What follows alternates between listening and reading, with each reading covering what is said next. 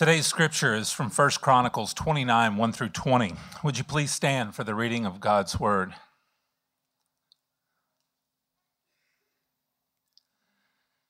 Then King David said to the whole assembly, "My son Solomon, the one whom God has chosen, is young and inexperienced. The task is great because the palatial structure is not for man, but for the Lord God. With all my resources, I have provided for the temple of my God. Gold for the gold work, silver for the silver, bronze for the bronze, iron for the iron, and wood for the wood, as well as onyx for the settings, turquoise, stones of various colors, and all kinds of fine stone and marble, all of these in large quantities. Besides, in my devotion to the temple of my God, I now give my personal treasures of gold and silver for the temple of my God. Over and above everything I have provided for this holy temple, 3,000 talents of gold, the gold of Ophir, and 7,000 talents of refined silver for the overlaying of the walls of the buildings, for the gold work and the silver work, and for all the work to be done by the craftsmen.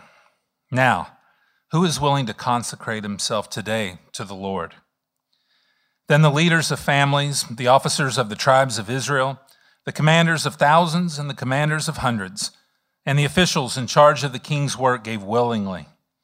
They gave toward the work of the temple of God 5,000 talents and 10,000 derricks of gold, 10,000 talents of silver, 18,000 talents of bronze, and 100,000 talents of iron. Any who had precious stones gave them to the treasury of the temple of the Lord in the custody of Jehiel the Gershonite. The people rejoiced at the willing response of their leaders, for they had given freely and wholeheartedly to the Lord. David the king also rejoiced greatly. David praised the Lord in the presence of the whole assembly, saying, "Praise be to you, O Lord, God of our father Israel, from everlasting to everlasting.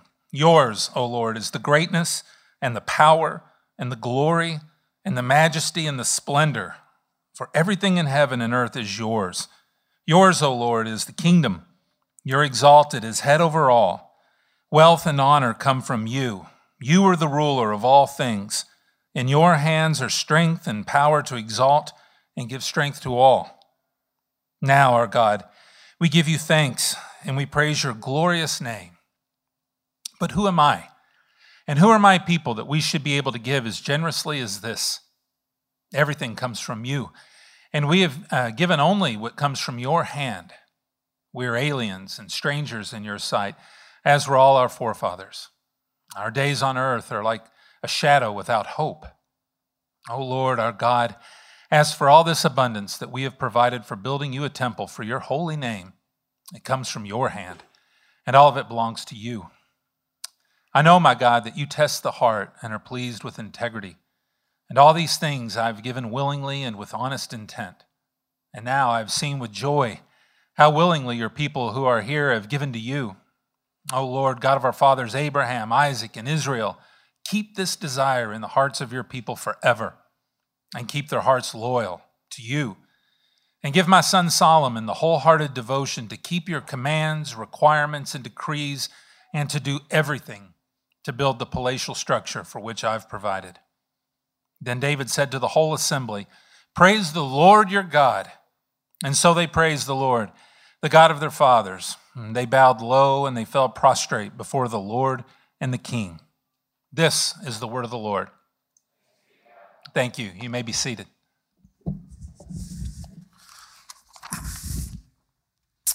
Well, we're finishing up our series in the life of David this morning, and I have to say, I have loved being in these texts, being in 1st, 2nd Samuel, and now 1st Chronicles. I've loved looking at the life of David.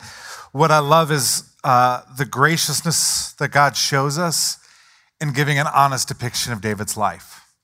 And then when you study his life, you realize that he's not one or two-dimensional, that he's not just all good or all bad, but he's three-dimensional. He's like us. There's a complexity to him that he has got a lot of good, but he's also got a lot of bad. And he has some really beautiful things that he's done, but there's some ugly things that he's done as well. That David, he lived a very complicated life. And today we're going to see how that life ends. And if you're new to this series, or if you're new to the Bible, David was the second king over Israel. And David ruled from the age of 30 to the age of 70, about 40 years. The first 20 years of David's reign were an unparalleled success. That his faith was steadfast, his leadership was revered, the people loved him, all of his military endeavors were successful. Under his reign in those first 20 years, the kingdom of Israel expands from about 6,000 square miles to 60,000 square miles. And so it is just nothing but flourishing and goodness. Like his stock is just going up and up and up. And then David falls around the age of 50. And when I say falls, I mean he falls very hard. And Pastor Chad preached on this a few weeks ago. But what David does is he ends up sleeping with another man's wife. He gets her pregnant. And then he tries to cover up his sin by arranging for her husband to die in battle. And that whole fiasco was a dark season, but it was a turning point in David's life. And what happened there, if you read through 2 Chronicles and beyond, you'll see it cast a long and looming shadow over the second half of David's reign, over the next 20 years. The shine wears off, the new car smell, of David's kingship begins to fade. He's chased from his palace in those 20 years. He's on the run. The kingdom suffers through a civil war. David ends up bearing 4 of his sons. And when you get to the end of 2 Samuel, it seems like David's life, which started so well, is going to end like so many people's lives who started so well, in tragedy. In a tattered legacy. It seems like David's just going down, down, and down, and he's going to fade out. And then you come to 1 Chronicles 29. And what we have in this text, it is David's last act as king. Actually, at the end of this chapter, we're told of David's death. And what David does here in 1 Chronicles 29, it's not as famous as the slaying of Goliath, yet it's every bit as powerful. It's of much deeper importance, and it's of much greater beauty. And what he does here reveals that even though he'd been through 20 hard years and long years and suffering years, those years weren't wasted. We see that in his last act. And you're saying, well, what was this final act of David? And the short answer is he leads a capital campaign to build a building, which is encouraging to me as a pastor. David ended his life raising money. That's the short answer. The longer answer, or to understand why this is so significant, you got to know some of the history and the background of why David doing this was such a big deal. One of David's greatest desires in life was to build a temple for God. And his desire for this temple, he didn't want it wasn't like a monument. Hey, I'm about to die. Can you build a building in my name and my honor? It wasn't a monument. And it also wasn't just simply a place of worship. It was a place of worship, but it was more than that. David's desire, in this, you can read this desire throughout his life, to build this temple, it was ultimately a desire to create a home and a place of rest for the Ark of the Covenant. That's what David says in chapter 28 of 1 Chronicles.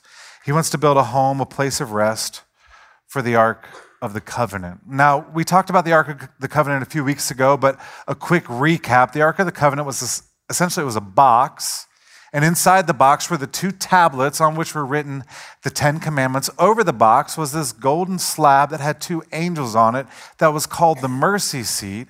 And what we see repeatedly throughout the Old Testament is that when God would draw near to his people, when God would manifest his presence with his people, he would often appear over the mercy seat.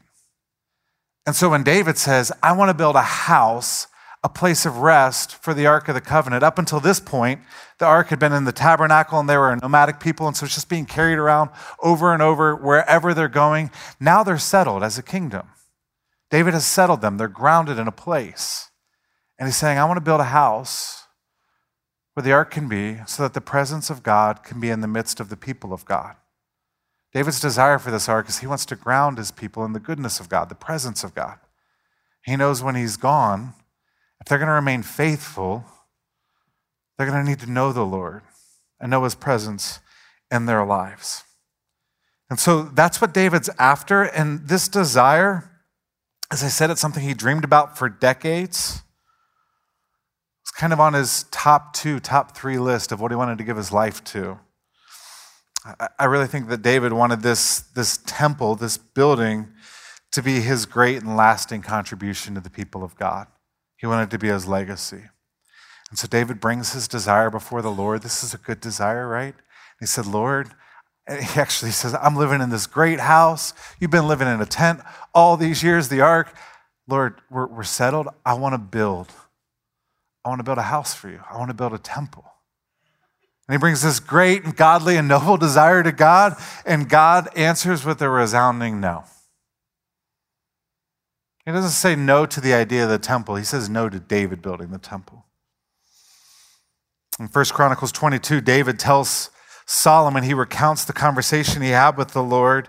He says, I had it in my heart, this is David speaking, I had it in my heart to build a house for the name of the Lord my God. But this word of the Lord came to me, you have shed much blood and have fought many wars. You are not to build a house for my name because you have shed much blood on the earth in my sight. I want you to put yourselves in David's shoes for a minute. This great, it might sound weird to you. That was his deep desire, his deep longing. But we know what it's like to be a people with deep desires and deep longings. And David comes to God and says, I want to build this. And God says, no, you're a man of violence.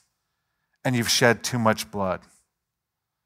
And the temple was to be a place of peace. It was to represent God's kingdom. And so God's saying, I don't want a man of such violence and a man who shed so much blood building my temple. I want a man of peace to build it.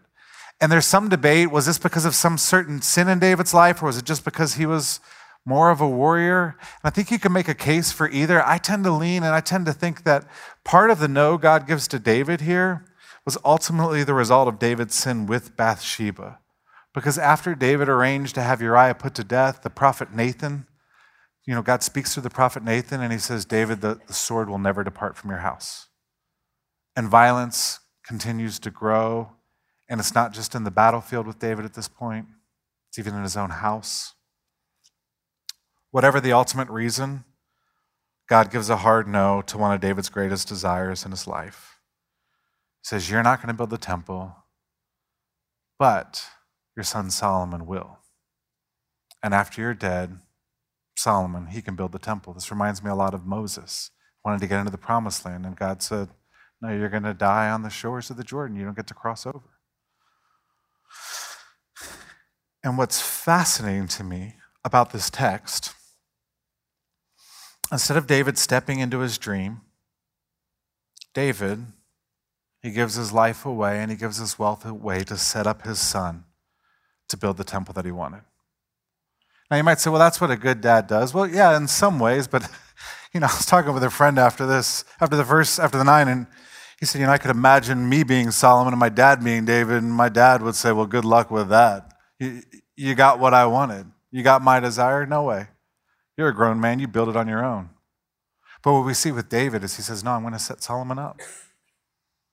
And verse 2, we're told that he opens the nation's treasury and he offers all the wealth and riches to Israel to the project. And then in verse 3, David tells us that he's opened his own personal treasury to fund the project. But it's not just David saying, all right, I'll give some of the nation's wealth. He's saying, I'm going to give my wealth as well. We're told, David says, in my devotion to the temple of my God, I now give my personal treasures of gold and silver for the temple of my God. Over and above everything I have provided for this holy temple, 3,000 talents of gold, gold of Ophir, and 7,000 talents of refined silver. And it's a bit hard to translate ancient currency into modern figures, but we do have a point of reference here. Because a talent was a measure of currency that was tied to labor, and 1 talent was the equivalent of 10 years of wages for a common laborer. And so when David gives 10,000 talents, that was the equivalent of 100,000 years wages for the common laborer. And the commentators, they're all over the map and to some extent, but they all agree that whatever David gave in modern terms, it started with a B. It's between $1 and $5 billion. It's important to note this wasn't just a decent check. This wasn't just David saying, I know you got a big project. Here you go. Here's a few $100 to help you. This was David opening his bank account and giving it all, emptying it. This wasn't just like part of his treasury. This was all of his treasury. And he dumps it out for his son. Everything he's earned through 40 years of being a king, he gives it all away. And it's not just his wealth David gives to the project, it's also his time. It's the last years of his life. You know, if you go back through earlier in 1 Chronicles, you'll see that David, he's carefully crafting plans for the temple. He's hiring stonecutters who are already going and cutting stones for the foundation. He's shipping off bronze that's going to be forged into nails and fixtures. He's doing all of this work, all for a temple that he will never worship in, and he actually won't even see the very first stone laid in its foundation. He's giving it all away. He gives his wealth away. He gives his life away to bless not just his son, but the people of God. That's the end of his life. And in pouring out his life for the good of his son, for the good of the people, I think what David models for us here, it's an authentic and a real and an honest picture of what spiritual maturity looks like. You know, the New Testament authors speak a lot about spiritual maturity. They delineate that you have spiritual adolescence, and then you have those who are spiritually mature. You have infants, and then you have the grown. And I think for a lot of us, we might acknowledge, yeah, there is such a thing as spiritual maturity, but for most of us, it's an abstraction. Like, what does it mean to be spiritually mature? When I was young in my faith, I thought spiritual maturity meant you were sinless. And so I thought, well, give me 2 or 3 years, I'll get there, right? 20 years later, it's like the sin in my life, I mean, some of it might die, but as soon as you seem to kill one sin in your life, another sin rears its head. And so spiritual maturity, it's not sinlessness, because the Bible, it holds forth a vision that we can actually attain spiritual maturity, and we can't attain sinlessness on this earth. So we know it's not sinlessness. I do think sinning less is probably a part of it, depending on how you define that. I would also say spiritual maturity, it's not having a lot of knowledge and knowing a lot about God, even though that can be part of it. I know a lot of people who know a lot about God that I would not call spiritually mature. And so what is this spiritual maturity? What is this vision that God has for our life?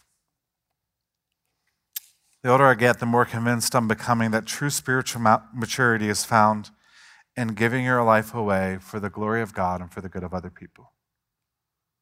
That what it means to be spiritually mature is that you pour your life out for the glory of God and the good of other people.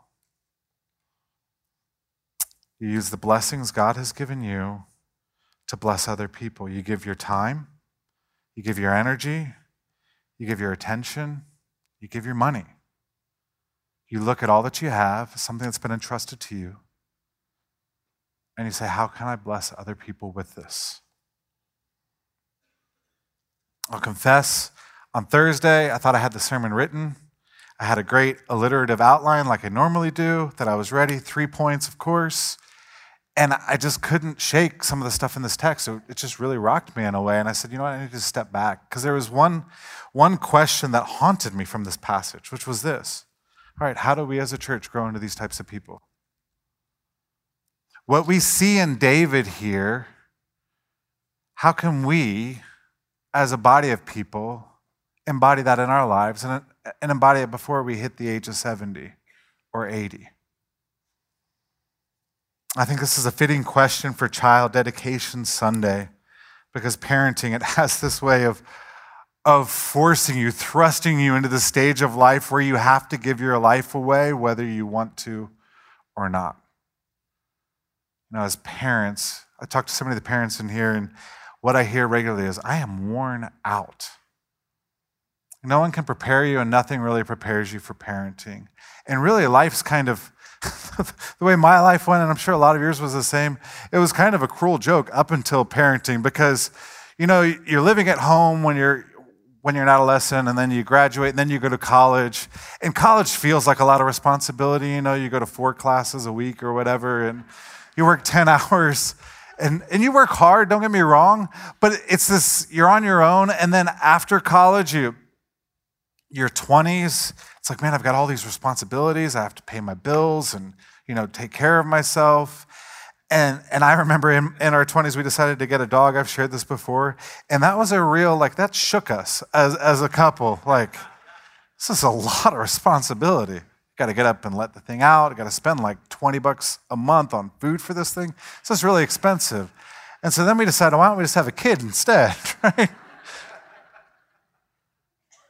And then the next thing you know, you have a kid, maybe you have more children, and you find yourself in your 30s and your 40s and your 50s, and your jobs are more demanding than ever, and your kids are more demanding than ever, and taking care of the house is demanding, and all of the responsibilities can be utterly overwhelming. I mean, for the majority of the people in this room, you get up in the morning, you go to work, you work until you're exhausted, you come home, you take care of your kids, you take care of them until you're exhausted, you feed them, and then when it's all said and done, you maybe have an hour or two where you just absolutely veg out, and then you go to bed, and then you wake up, and you do it all over again. And I think a lot of people don't know what to do with that. I think there are so many people that look at their life and say, is this what my life's about? And what I want to say is yes.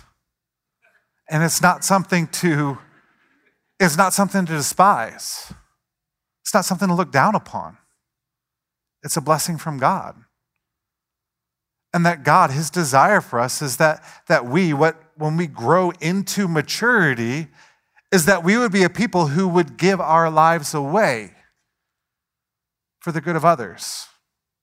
Now, this is for parents, but it goes so much beyond parents. This is God's desire for all who are in Christ Jesus. Romans 12:1. What does Paul say? He says, I urge you, in view of God's mercy, to offer your bodies as living sacrifices, holy and pleasing to God. This is your spiritual act of worship. This isn't just God's desire for us. It's one of the reasons why Jesus redeemed us. Ephesians 2:10. We are God's workmanship, created in Christ Jesus to do good works, which God prepared in advance for us to do. This is what Paul modeled for us in Philippians 2. I think it's 2:7. He compares his life of sacrifice and service to the pouring out of a drink offering. And he says, even if I'm being poured out, even if I'm about to die and the cup's about to be tipped and emptied, he says, I rejoice and I'm glad. So he doesn't just say I'm willing. He says, I rejoice and I'm glad. Ultimately, this vision for a life of giving ourselves away, of pouring ourselves out, it's what Jesus taught and modeled for us. It's how he saved us. Mark 10, Jesus says, whoever wants to become great among you must be your servant. And whoever wants to be first must be slave of all. For even the Son of Man did not come to be served, but to serve and to give his life as a ransom for many. And so if you are a follower of Jesus, it's critical for you to understand that God's desire for your life is for you to give your life away in service to him and other people. If you do not understand that, you will live a life of perpetual frustration because you're going to feel like God keeps pulling you over here and you don't want to go here. No, I don't want to do that. I want to do all of this stuff. But God's desire is that we do it. And it's not just that we do it, not just that we do it out of duty or obligation. It's that we do it with joy. And that's what really struck me in this passage is there's a joy in David. He's saying, I'm going to give my life away, and I'm going to do it filled with joy. So the question is, how do we do that? How do we become these types of people? How do we give our lives away with joy, not just in parenting and all of life? And I'll hold before you two things from this text. Something we see in David's life and something we see in his prayer. That if we're going to be a people who really, we pour our lives out with joy and service and sacrifice. Two things. Number one, first thing, we have to make peace with the unmet desires in our life. If you're going to pour yourself out, you have to come to peace and make peace with the unmet desires and the unfulfilled longings in your life. I mentioned this before, but I've spent over a year studying David's life, and so I really feel like I'm getting to know David and that he's a real human being. He's not just a cardboard cutout. And I just wonder how hard this had to have been for him. Right? To walk in goodness and generosity and faithfulness, even when his dreams are crushed. I mean, the mixed bag of emotions he must have felt regarding the temple. Like on the one hand, he's overwhelmed with joy, like the temple's being built and my son gets to build it. And on the other hand, there's a deep and profound sense of loss. The temple's being built and my son gets to build it. It's kind of like going to a wedding after years of praying for a spouse and God not answering it. Or going to a party celebrating a friend's promotion after you just got laid off. Like you're happy and you're joyful, but there's also this deep sense of loss. And a lot of times we don't know what to do with the unmet desires. We don't know what to do with our unfulfilled longings. But what we see in David is he doesn't let these things cause him to grow in bitterness or resentment. Instead, he makes a decision. I'm going to step up and I'm going to be faithful. And this is what I was talking about with my dad. My dad found out maybe I'm sharing too much about my own life, but I'm sure that at least some of you can relate to this. If my dad would find out I was going to get something he always wanted and wouldn't get, he'd be bitter and he'd be resentful. And there are an awful lot of parents like that. And I think a lot of you in this room, you're a little bitter and resentful towards your kids. I mean, you love them, but you also don't love what they've taken from you, or at least what you perceive as what they've taken from you. You feel constrained by them. You feel constrained by the demands they make upon you. You don't get to live in the house you want. The house you do live in doesn't get to be the way you want it to be. You don't get to drive the car you always wanted to drive, whatever it is. We all have these unfulfilled longings, and what David models for us well is he makes peace with them. And David, he could have never blessed Solomon, and he could have never poured himself out on behalf of his people if he hadn't made peace with the no God had given him. And I think this is what makes spiritual maturity so hard and so elusive. It requires dying to so many of our wants and so many of our desires and so many of our longings. You can't give your life away for others while still trying to fulfill all of your own desires. Put it more positively, you will only give your life away to the extent that you've made peace with these unmet longings in your life. Because if you haven't made peace, what are you going to do? You're going to spend your life chasing those things. You're going to live as a person who's divided in heart. This is so hard for us because we have so many desires.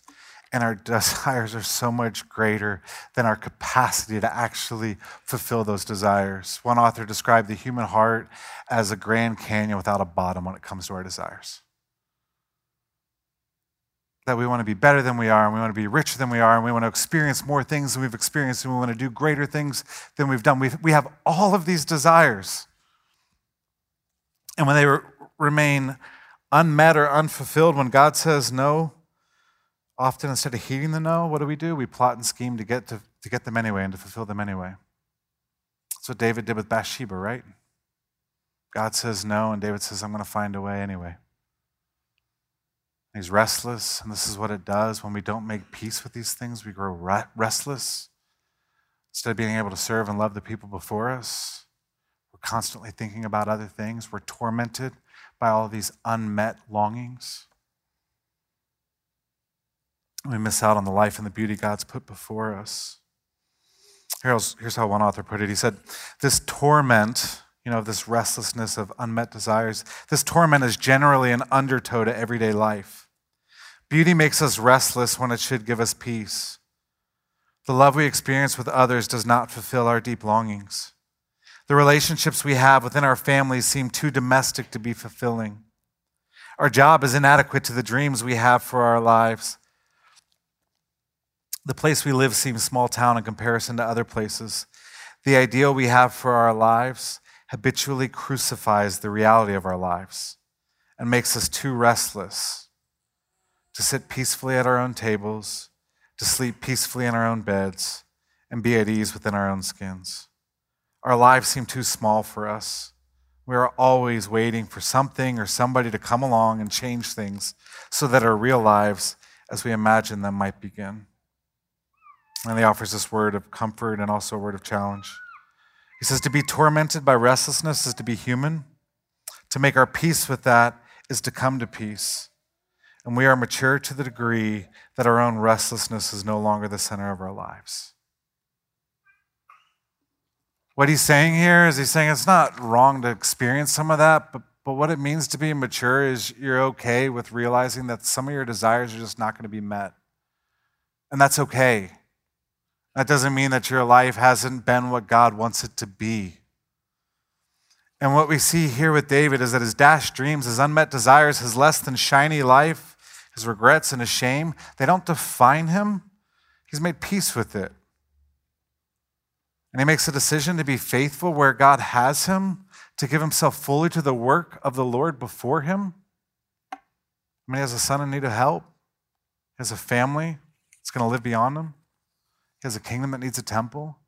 And so he says, I'm going to put my hand to the plow here. It's not what I wanted, it's what God wants, and that's okay. Number one, we gotta make peace with the unmet desires in our life. And number two, to be people who can joyfully give our lives away, we have to recognize that all of life is grace. I have to recognize that all of life is grace. This is the theme that dominates David's prayer. I just want to read a portion of it to you again. David says, praise be to you. And I want you to listen to how many times David says you. Praise be to you, O Lord, God of our father Israel, from everlasting to everlasting. Yours, O Lord, is the greatness and the power and the glory and the majesty and the splendor. For everything in heaven and on earth is yours. Yours, O Lord, is the kingdom. You are exalted as head over all. Wealth and honor come from you. You are the ruler of all things. In your hands are strength and power to exalt and give strength to all. Now, our God, we give you thanks and praise your glorious name. But who am I and who are my people that we should be able to give as generously as this? Everything comes from you, and we have given you only what comes from your hand. O Lord our God, as for all this abundance that we have provided for building you a temple for your holy name, it comes from your hand, and all of it belongs to you. Now, it's a very repetitive prayer, and I think that shows us something about David's heart. That David, as he's at the very end of his life, he looks and he says, it's all a gift. Like all of this. Everything that I have is a gift. Everything that I've given, it's not actually mine even to give. This isn't just lip service. I mean, if you've been around church before, you've heard this. You know, you've heard lessons on we're stewards, we're not owners. You've heard these things. What David's sharing here are not just some principles he learned in a financial stewardship course. Like, he is sharing things that he has learned in the trenches of the last 20 years, his life. You know, he learned through his suffering the consequences of his sin, that all that he has is not his at all. And it had to be so tempting in that day for David to think, and maybe before the 20 years, I think that's kind of what we see with Bathsheba. David did feel this sense of entitlement. I deserve these things. You know, it would have been very easy in that day. In that day, kings were revered. They were viewed almost as gods, and it would have been so easy to say, I deserve all of this wealth. All of this needs to flow to me. David in particular, so much of what he had, in some ways, seems like he earned it. You know, he fought for it, he suffered for it, he put in long years, and it would have been so easy for him to say, you know what, this is mine. I'm entitled to this. And I'm being really clear here, I'm not just talking about money, but I am talking about money. I'm talking about everything we have in life. How often is this us? This is mine. This is my time. This is my money. This is my attention. And David looks at it all and he says, but everything's a gift. And the reason he's able to say that is because in the last 20 years, he suffered the consequences of his sin, and nearly everything was stripped from him at one point. David had been wealthy, he'd been well-loved, and then at one point he ends up naked and on the run. He loses his family, his kingdom, his reputation, his power. And it's when he lost everything except for God. It was there that he learned that God was enough. And indeed, God was more than enough. The subsequent heartbreaking years of all the failure and fading and the pain that it brought, it wasn't wasted on David. Like the rod of discipline did its work. The purifying fire, when God brought in and said, no, you're going to lose this, and you're going to lose this, and you're going to lose this. Not because I don't love you, but because I want you to realize that everything in life is a gift. David, he has this fresh encounter with grace, and it melts him. He sees with fresh eyes all God has given him and how God has never given up on him, and it melts him. And if we're going to be a people who willingly and joyfully give our lives away, it's not enough for me to tell you this is your duty. I mean, I will tell you it's your duty. You need to do this. What's really going to get you there is grace. Because when you understand grace, it gives birth to an overwhelming gratitude that manifests itself in a heart of generosity. When you realize that I deserve nothing, and all I have is a gift, it enables you to say, well then, shoot, how can I use this? If God gave it to me all anyway, how can I leverage this to love and to serve? And that's what David does. He gives it all away. And afterwards, he says, who is willing to consecrate himself to the Lord today? He asks the question like, all right, I laid it all down. Who is willing? And we're told, and I won't read it all, but he says, the leaders of the families, the officers of the tribes of Israel, the commanders of thousands and commanders of hundreds, and the officials in charge of the king's work gave willingly. They gave toward the work on the temple of God 5,000 talents, 10,000 derricks of gold, 10,000 talents of silver, so on and so forth. That David pours it out, and then he says, who else wants to join me? And the people say, well, I'm in. And as I was reading this, I couldn't help but think, what a picture of the gospel this is. At the end of his life, the king willingly gives his life away. Why? So that the temple can be built, so that people can know the presence of God in their lives. When the people come to know the presence of God in their lives, and what do? They willingly give. And the passage ends with the wonderful sentence, and they ate and drank before the Lord on that day with great gladness. They'd given it all away, and they were overflowing with joy. As we come to the table, we're reminded that the sacrifice David gave to bring the presence of God to the people, it was just a small foreshadow of the sacrifice Jesus would give. Jesus offered his body broken for us and his blood shed for us to bring us to God. When we come to the table this morning, and we're reminded of his sacrifice, that's what gives birth to our sacrifice. When we're reminded of what he gave, that's what gives birth to us being a people who give. Because when we give, we are most like Jesus. When we're pouring our life out for the sake of others by the Spirit of God and the grace of God, that is when we are most like Christ. My prayer for us as a church is that in a culture that is filled with this sense of entitlement, that is obsessed with entertainment, my prayer for us is that we would be a people who out of joy, so now we're going to give our lives away for the glory of God, for the good of the city. My prayer for our kids when they grow up in the church is they would be able to say, my parents, they gave so much. They poured out their life for me, but for the church, and also the gospel and the kingdom. So if you're here and you're a believer, I pray that you would come to this table, be reminded once again of Christ's sacrifice for you. If you're here and you're not a Christian, we ask that you not take part in this meal, but you take part in Jesus Christ who gave everything to redeem you. Let me pray.